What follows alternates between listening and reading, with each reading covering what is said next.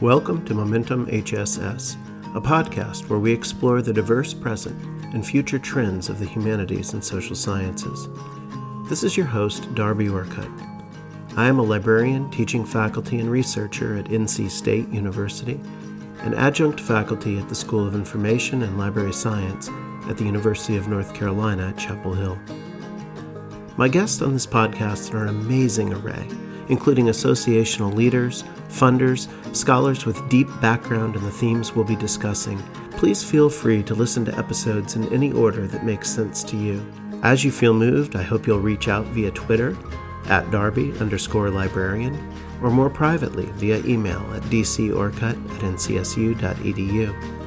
As always, I hope you'll be as I am, inspired, encouraged, challenged, and changed by what you're about to hear. My guest today, Patricia Sway, is the Program Officer for Public Knowledge at the Andrew W. Mellon Foundation, which she joined in 2016. Previously, she worked in the libraries at Penn State University, where she co-founded the Department of Publishing and Curation Services, and also at the University of Illinois at Urbana-Champaign, where she was Program Manager for grant initiatives funded by the Library of Congress and by the Institute of Museum and Library Services. Originally a Russian literature scholar, Patricia holds a PhD from Yale University in Slavic languages and literatures. Welcome, Patricia. Thank you. You've been with the Mellon Foundation for just over 4 years now. Mm-hmm. It's been a time of change. The foundation provides $300 million per year or so in funding for the arts and humanities, but has now pivoted quite explicitly as of just a few months ago to a new strategic direction and focus on social justice. Mm-hmm. What does it mean for you to be a part of this transition? It's quite significant because in most of my career as a librarian, I was a librarian before I came to the Mellon Foundation, even though there were certainly diversity-driven initiatives at my library, or there have been in the library and information science profession over the years, my job has not been directly tied, I would say, to diversity, equity, inclusion, or framework that serves that explicitly. And so to be a part of this change at the foundation is, I would say, of both professional and personal significance. We have a leader who is committed to ensuring that, our circle of grantees widens even more as a result of this shift. And I know that we often talk about it as a pivot and a shift, but I think it's also a widening, a broadening that to me can also, be more, I guess, compelling if we think of it as broadening as a part of making the shift. But yeah, it has personal and professional significance, and it's been interesting and actually kind of, I don't know how to put it except enlivening, I suppose, invigorating to see those two aspects come together, become connected, because what I'm trying to accomplish professionally by engaging new grantees and new communities to support, it's both professionally and personally gratifying. So you mentioned new grantees and working with new communities. What sorts of specific new communities do you foresee Mellon working with, or what other specific changes do you think we can expect to see in the types of projects that Mellon will seek to fund? Well, I can speak from my program, but I think, in general, there's going to be, this change will be felt, generally across the foundation.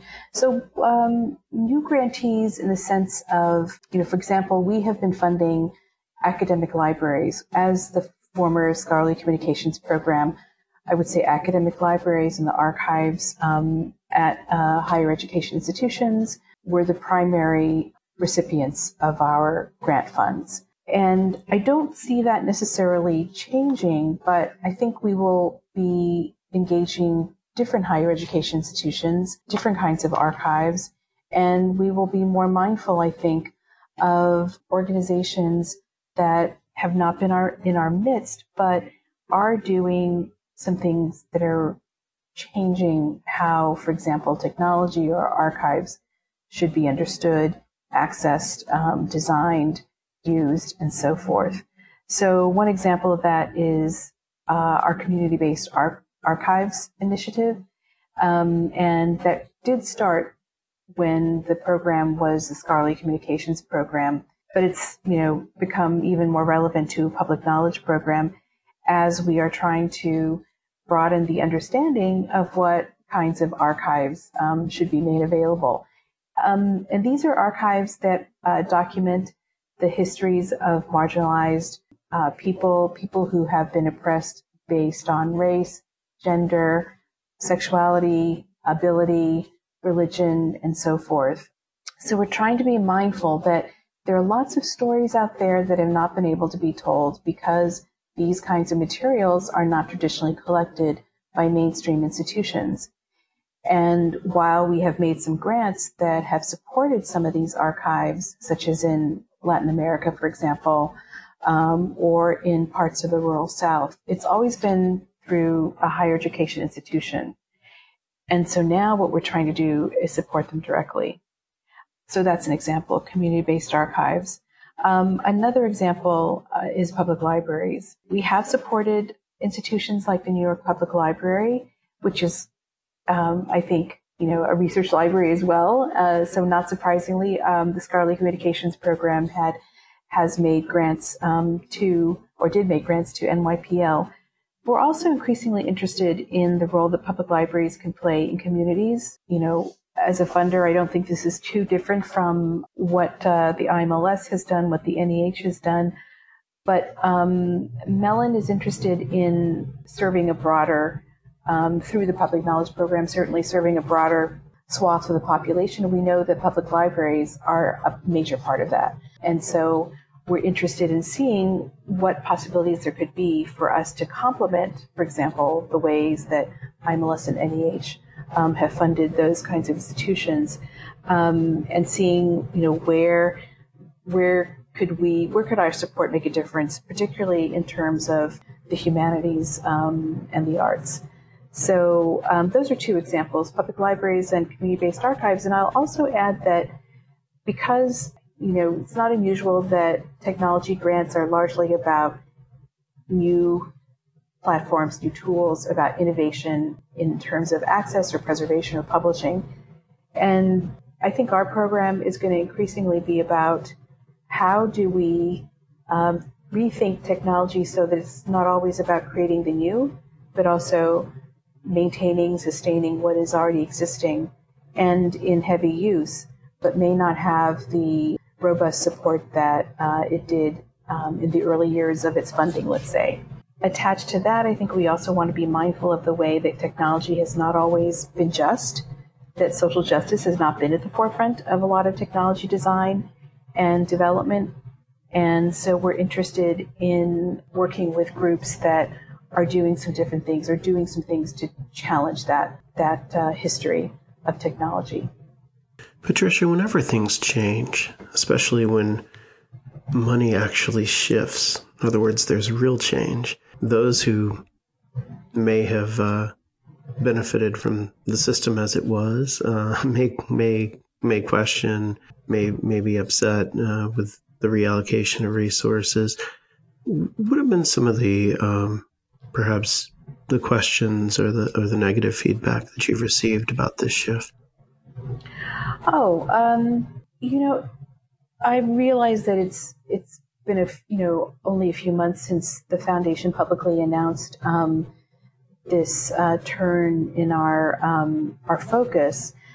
It's really a new framework. But I would say that we have not had any negative feedback in our program area. I think maybe across the foundation, grantees are curious about what this means for future support of their organization or their institution. That's not unsurprising, I think, or that's not surprising. Sorry, but I would say that, the reception has been positive. Now, that's not to say that we haven't received inquiries that, at their base don't align with this new framework. So in those cases, we do have to say that our priorities are this and that, and this doesn't really align with those priorities. And to be truthful too, we've always been careful about what we fund, how we fund, where we fund. This is just a different way, I think, of being careful. So I would say the feedback has not been negative. If anything, the feedback has been about curiosity, wanting a greater understanding or a more nuanced understanding of how Mellon is shifting and what the kinds of efforts that Mellon is curious in funding. I think that is healthy. I think it's healthy for current and past grantees to be curious and to be interested in how they could change as institutions relative to what's not only what's happening at the Mellon Foundation and how we are doing this new kind of grant making or a new frame to our grant making, but in terms of what's happening in the world too. It seems that there is some momentum building that could see some real change in the future. So I'd say curiosity. It's more about curiosity and less about negative feedback. What's been most satisfying to you personally about this widening and refocusing? Well, I think what's satisfying to me personally is that there's the possibility of more organizations being able to participate, in changing the way that we understand the humanities and arts, the way that we apply them, the way that society can engage in them. And so I think what really means a lot to me is the fact that, as a private foundation, we don't ordinarily run, open calls the way that, for example, the National Endowment for the Humanities does. Although we are starting to have some examples of those kinds of open calls for proposals. But by and large, it's us being in the field, building relationships, understanding what are the types of changes that need to happen and could happen based on our funding. So what's really satisfying is being able to bring more organizations into the mix and into the fold and learn from them. Even, as I said, even before this sort of official announcement, and as the Scholarly Communications Program, we had started to do some different kinds of grant making and support different organizations, including the community-based archives I spoke about earlier. But in doing that in the beginning, it has been a true learning experience, getting to understand new organizations, getting to understand what their capacity is and where the gaps are in that capacity, and also understanding that for some of these organizations, especially the smaller ones, it may not be a question of supporting a project, a new software development project or digitization project, but actually come down to how do we help this organization be sustainable? So I think it's, about how many we can bring into the fold of our grant making, and also about the different kinds of efforts that we can support as a result of bringing different kinds of institutions into the fold. Pulling back the lens here and looking nationally, where do you see the capacity gaps overall with regard to our cultural heritage organizations? So one thing that has been interesting to observe and to hear about from colleagues in the field and to read about since the pandemic began and since closures had to happen, especially of libraries and archives and museums, is the challenges in adapting the organization's workforce, or staff, to a more virtual or digital service delivery. Certainly not familiar with all the details, but libraries are organizations where space has been an increasing opportunity. So it's not unusual to be on a campus like a higher education institution campus and go to the library and see that it's been renovated in the last 5 or so years. And that the spaces are designed more for collaborative assignments, projects, group projects, that they are outfitted with, state-of-the-art technology. But the thing is, you have to be there. And there are even, applications that tell students and faculty when a place or technology is available to use in a library.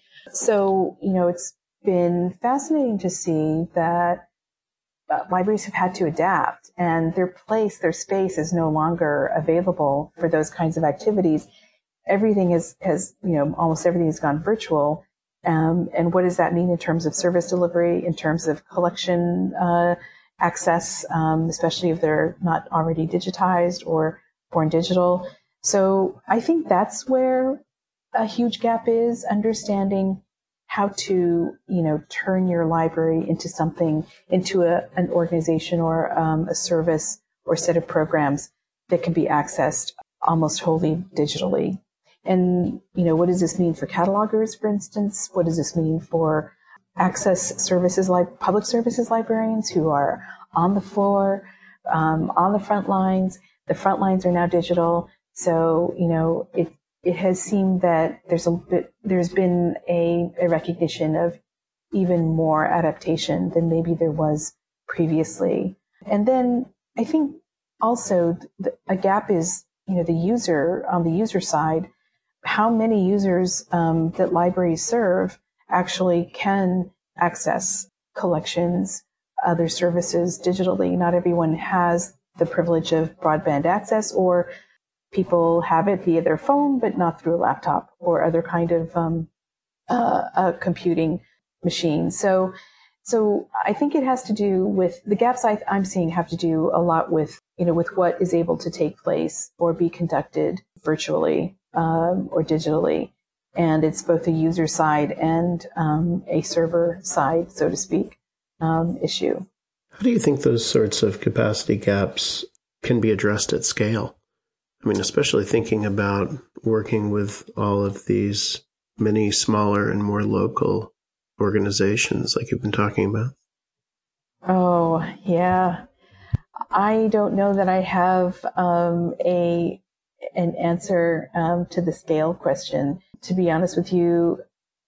And I worry that if we were to address it, through even more technology, let's say, we could be losing face or losing sense of, what the priorities are. Although I maybe one way to address that is somehow equipping our users, students and faculty, for example, if we're talking about an academic library, with more training, I suppose, more capacity to, know where to whom to consult, where to look for help in the library that's, the version of the library that's online. But, I actually think it's a strategic question. Now that we know what COVID-19 can do, what a pandemic can do to organizations that rely on in-person interactions and services, what does the world that comes after the pandemic need to look like?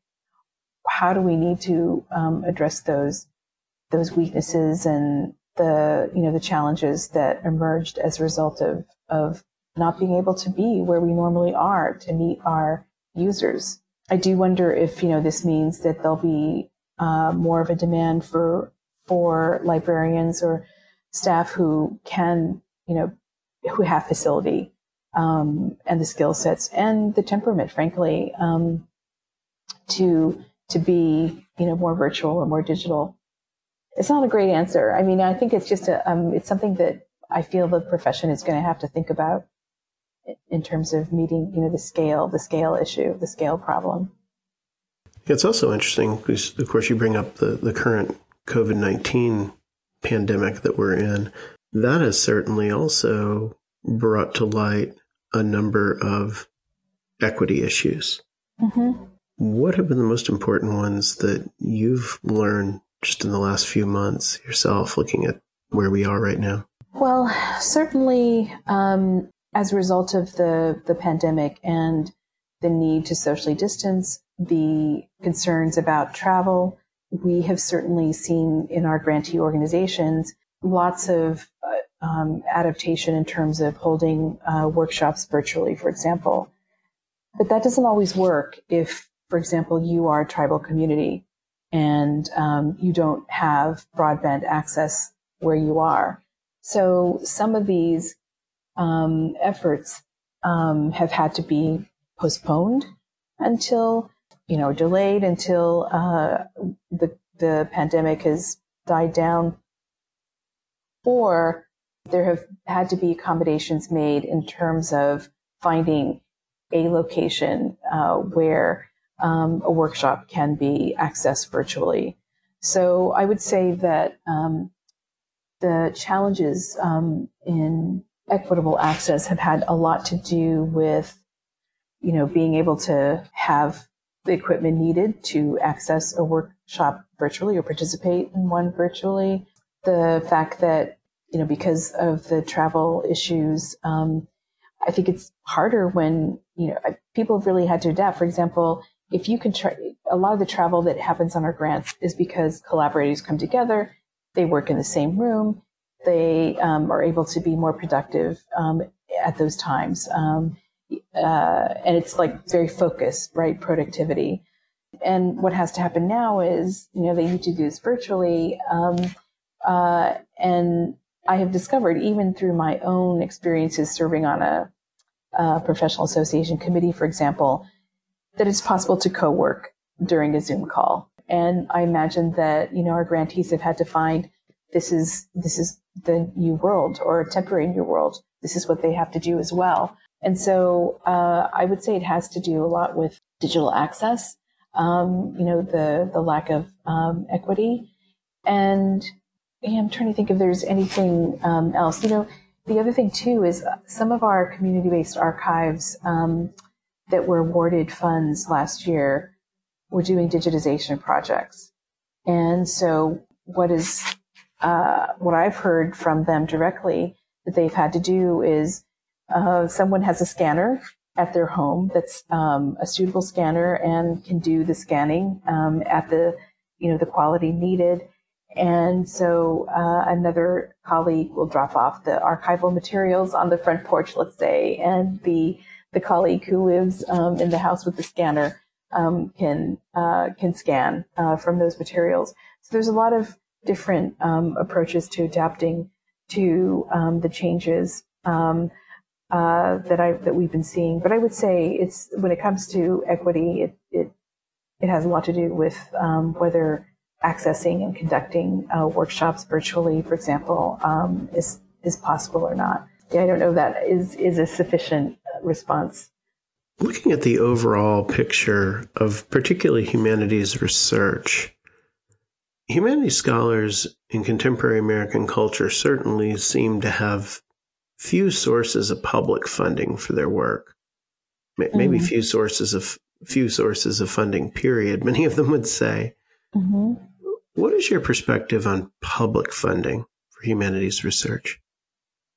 So public funding from organizations, for example, like the NEH, NEA, and IMLS, NSF, and that sort of thing.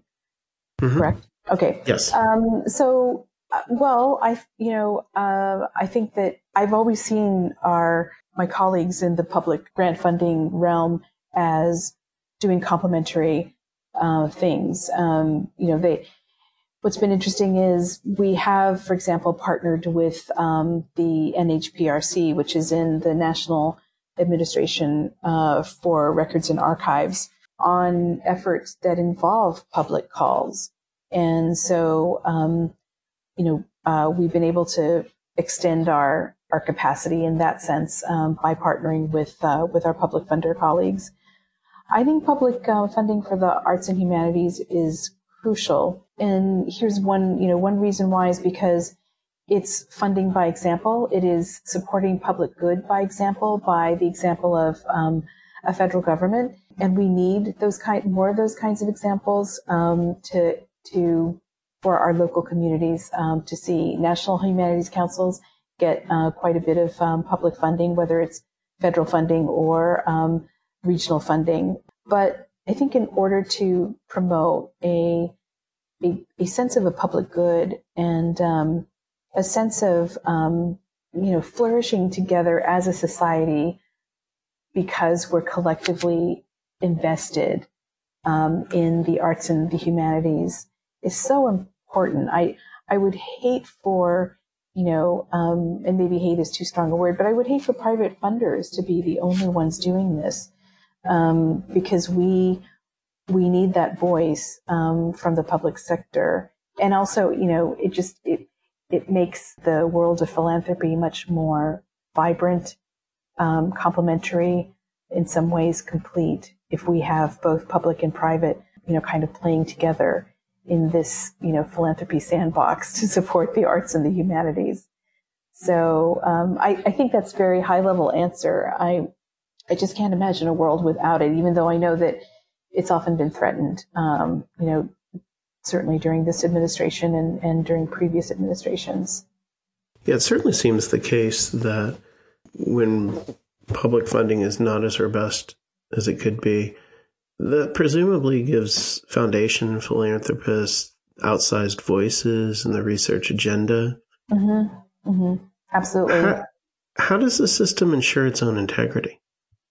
The system of private philanthropy or of funding in general? Funding in general, and particularly of private philanthropy. Mm-hmm. I think I'm going to probe a little bit. So when you say integrity, can you expand on that? Well, thinking about either certainly there is an academic freedom of scholars to pursue, set and pursue their own agendas for research, but what scholars choose to investigate, where they focus their efforts, certainly often is, for very practical reasons, that which they can get funding for. I see what you mean. Yeah. Oh, that's really interesting. So I think the way that we try to go about our funding is having an understanding of the problems that need to be solved in order to improve various aspects of our society through the arts and humanities. I would say that having a problem-based approach to funding it's very central. And it's true that, maybe there are foundations that see a certain problem as a problem and others that don't see it as a problem. I understand that. But, if you think about in our own program, something that I've already mentioned, the problem that mainstream collecting institutions don't really pay that much attention to archives that are in their midst, that are local collections, that there has been sort of this long-standing love affair with rare materials that come from, let's say, parts of Europe. So rare manuscripts, that come from the early modern part of European history. There's a lot of collecting, has been a lot of collecting going on, obviously, in that realm, and not so much in, as I said, locally, having to do with marginalized or oppressed peoples. And yet, what kind of story, the problem here is the story that's getting told or the story that's not getting told as a result of the certain emphases in collecting. So, when it comes to integrity, I think it really depends on what the problem is that we're trying to solve. Is it an access issue? Is it an issue about, for example, the fact that when you are on the web and you're searching, you're doing any kind of activity on the web, whether it's social media, participation, searching, or whatever, there are just less than a handful of technology companies running those kinds of sites, that we all visit. What does that mean?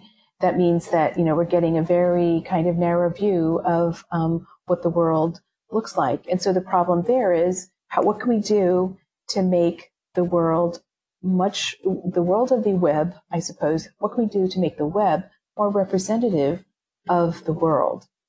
So that means English isn't the only language. And I realize that there are other areas of the world where they're accessing, their sites in different languages. But, by and large, not every language is represented on the web. And so what are the ways in which we can, decolonize, I suppose, the web and the public knowledge that gets distributed via the web? So I see it, funding. I see the way that we fund at the foundation. Certainly, this is not unusual. I think at other foundations, both private and public, as problem-based funding, that we are trying to help solve a problem that means a great deal to various sectors in our society. Whose voices do you think should be prioritized in deciding what those problems are? Are these the voices of senior scholars, associational executives, general public, politicians? We have a commitment to support the voices of those who have been historically underrepresented. And, that may mean, for example, the voices of the LGBTQ community. And it's, I don't think, a secret that is a community that does not get that much foundation funding or grant funding in general. That is a community that has struggled to get the support of funders. Although I think it is changing, but historically they haven't received a lot of support. So, I think it comes down to who hasn't been able to enjoy, the kind of support and funding that we can give to an organization to a certain set of problems via an organization. I think it has a lot to do with those who have just not been represented properly. I don't know, that would discount senior scholars. We're certainly a foundation that does not participate in political, in legislation, for example. So we wouldn't support politicians. But the senior scholar question is an interesting one because, it has to do also with an area that we've tried to be attentive to, which is promotion and tenure requirements and the things that, are acceptable for promotion and tenure. And so senior scholars have actually, because they have tenure, many of them have been at the forefront in something like digital humanities. They've, got their tenure, and so they've been able to experiment, with DH methods and approaches.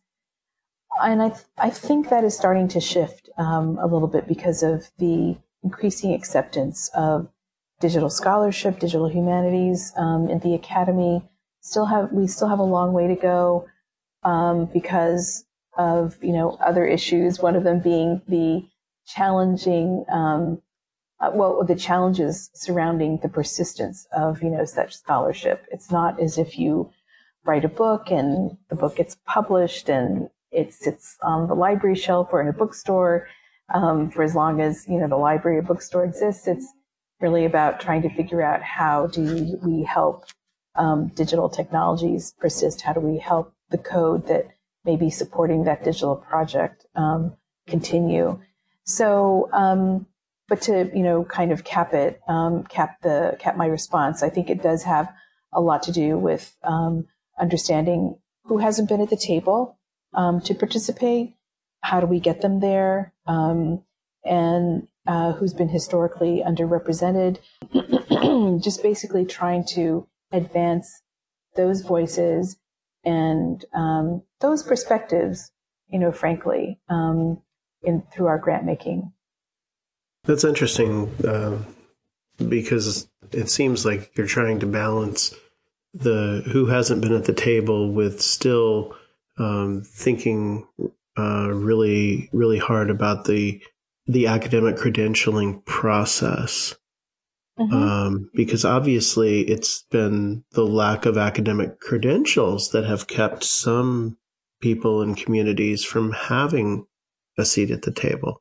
So how do you balance mm-hmm. those things?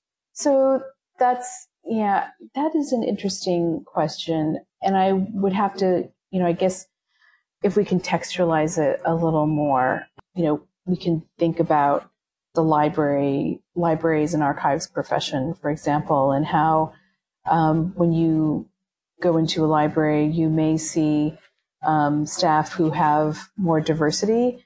You may see more Black and brown staff who are not librarians than Black and brown librarians, and those who have the degrees. That's a real problem, and I am hoping that there will be ways for our program to address it much more intentionally than maybe we have in the past. It's more than a pipeline problem, I feel. I think it's also a challenge, having to do with feeling included, feeling as if you belong, and the profession as a whole understanding that not that there shouldn't be credentials, but there has to be a way to bring more people into the profession and grow the diversity of those who are credentialed.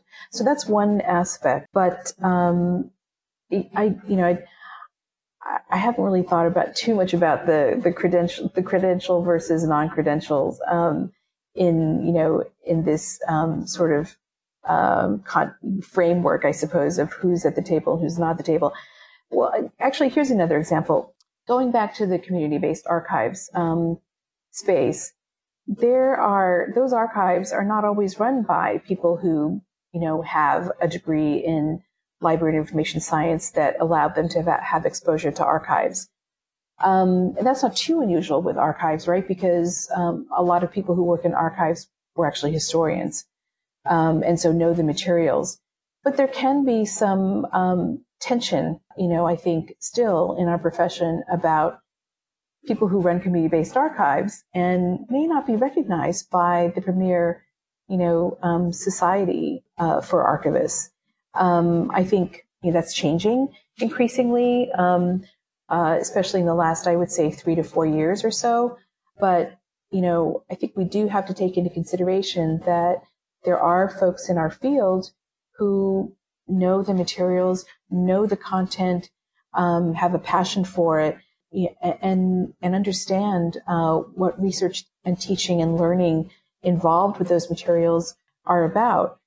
And we need to recognize that, I think, even more, especially if we want more people, we want to be more inclusive, and if we want to be able to promote a truly diverse future, equitable future for the profession. So I don't know if that answers the question or not. I think so.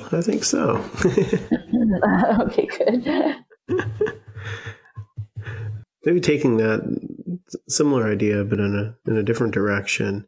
Certainly thinking about not just long-term preservation, but public accessibility of resources, of scholarship, is very important. What's the proper balance between scholarship as a product for other scholars and scholarship as something that's publicly accessible?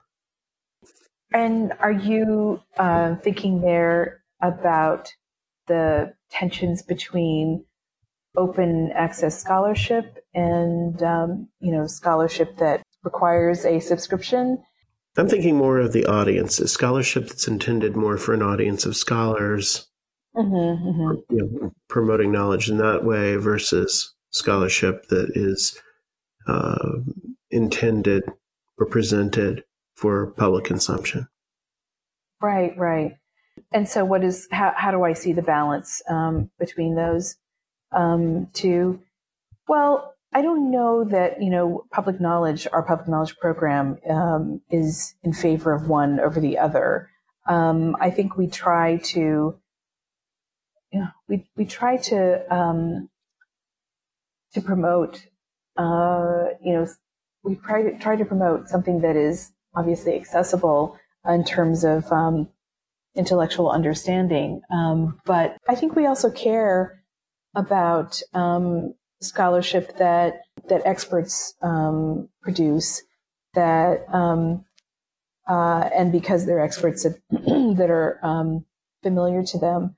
But as I'm answering this question, I feel like I'm thinking aloud. I don't know that we've ever really supported, even as a scholarly communications program, scholarship that, or let's say this, approaches to scholarship or methodologies important to scholarship that would be understood by a very small number of people, of scholars. I think we do try to have a broader impact, if I can use the word impact, when it comes to the kinds of grants that we support. I don't think we would be doing justice, especially in this this new framework, if we were satisfying only a small number of scholars who understand, a very esoteric subject or area. I think we want to be broader than that, and certainly, I would say that my program colleagues or my colleagues in the other programs would not be interested in serving just a small sector of people who understand a very, as I said, esoteric subject area. I think we all want to be able to have a broader effect across society. So I think I've never been one to, at least since I finished my own PhD program, I think I've not been one to be about, this is going to be something that is understood by 5 people in the world. I think, we want to be a program that is more democratic in its impact and its use. When you look down the road, say a decade or so, what do you think will look different about the funding picture for the humanities and the arts writ large? I'm not talking about Mellon right now, but just in general. Where do you see us headed? Oh, gosh. That may take me a little while to think through and talk through. You were, when just now with the previous question, and you're asking about the balance, between public and scholarly, or public scholarship and something that's much more closed or narrow. I think it has to do with that. I think in the future, we will likely see funding that is more expansive, more democratic, I would hope, much more attentive to the real world problems that we encounter in the humanities and the arts, such as access, to materials, to content, to technology. But I also, have wondered whether the success in philanthropy is when we don't need so much philanthropy anymore. And that's not to say that we spend down, our endowment. It's basically to say, how can we work toward a future where organizations don't need to, organizations don't need to depend so much on philanthropy. And not every organization obviously does, but I'm talking about, the sort of small to medium-sized progressive nonprofits that are in the arts and the cultural heritage, that are memory institutions that don't have the capacity of a large academic library, let's say. Would there be some way that there would be a combination of public funding and, whatever kind of revenue that kind of organization is able to engender, and some private funding? I think that the future could be, I've sometimes wondered, should the future be one in which organizations don't have to rely that much on private funding? It could be very interesting, to see that happen, in which case, it would be the public sector taking up a lot of that, in which case it would be, perhaps more support from local governments, more support from taxpayers. But it is an interesting question. I mean, and sometimes I think success may be that, when you're not as needed as you are now, it could be kind of interesting. But, at the same time, that would mean that there is that the arts and the humanities are understood as essential. And if they're understood as essential, there will be a way to support them that maybe doesn't always mean private funding. Is that? I mean, I'd be curious to, I almost wish that we had a roundtable here, because I think it's a question not just for me, but I feel like peer funders, could really add to that. Yeah. And I hope that some of them will listen to this and respond. I'd love to hear more voices. Following up on that, in the other regard, I mean, what are you afraid of that might derail that vision of the future of the humanities and the arts? Mm-hmm. Oh, even though we currently have an administration that does not believe in science, I think sometimes, if you're on a higher education institution campus, right? If you're on a college campus, university campus, where are most of the grant dollars going to? They're going to the sciences, and way fewer grant dollars are going to the arts and humanities. And so, what I am afraid of is that trend continuing, despite, the fact that, we have an administration that isn't a supporter of the sciences.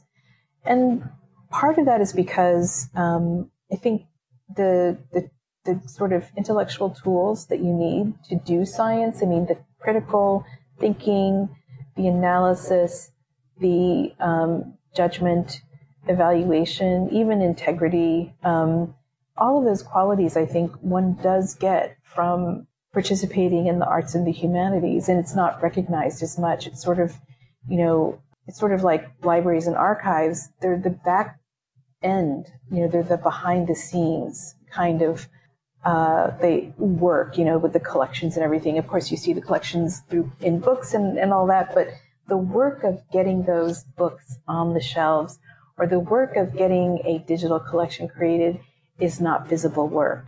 And the value of the arts and humanities, that critical thinking and evaluation or value judgment, integrity, all those kinds of things, all those qualities are also not necessarily visible, but they're important, for experiments to be run and for surveys to be done. Any kind of exploration or investigation requires those kinds of traits or characteristics. So I guess, that's my fear, is that there's, because of the trend of, grant dollars going so much to the sciences and so few to the arts and humanities, especially on a campus, so few to the humanities, I worry that, that's going to be represented in much less support, or much less support for humanities majors, concentrations, departments, and the like. And we've seen that. We're already starting to see that. My worry is that we'll see it even more. And it would just be such a loss to have that happen. Patricia, thank you so much. This has been very enlightening. I've really enjoyed the conversation. I'm sure others will as well. Oh, well, thank you so much, Darby. I really appreciate your inviting me. And I hope that we have an opportunity to meet in person someday and perhaps have a further conversation. Yeah, that would be great. All right. Well, thank you so much. Thank you for joining us for this episode. I'm your host, Darby Orcutt. Be sure to subscribe to Momentum HSS on Apple Podcast, Spotify, or wherever you may listen to your podcasts. If you enjoyed the show, please rate, review, and share it with a friend. And until next time, keep up the momentum.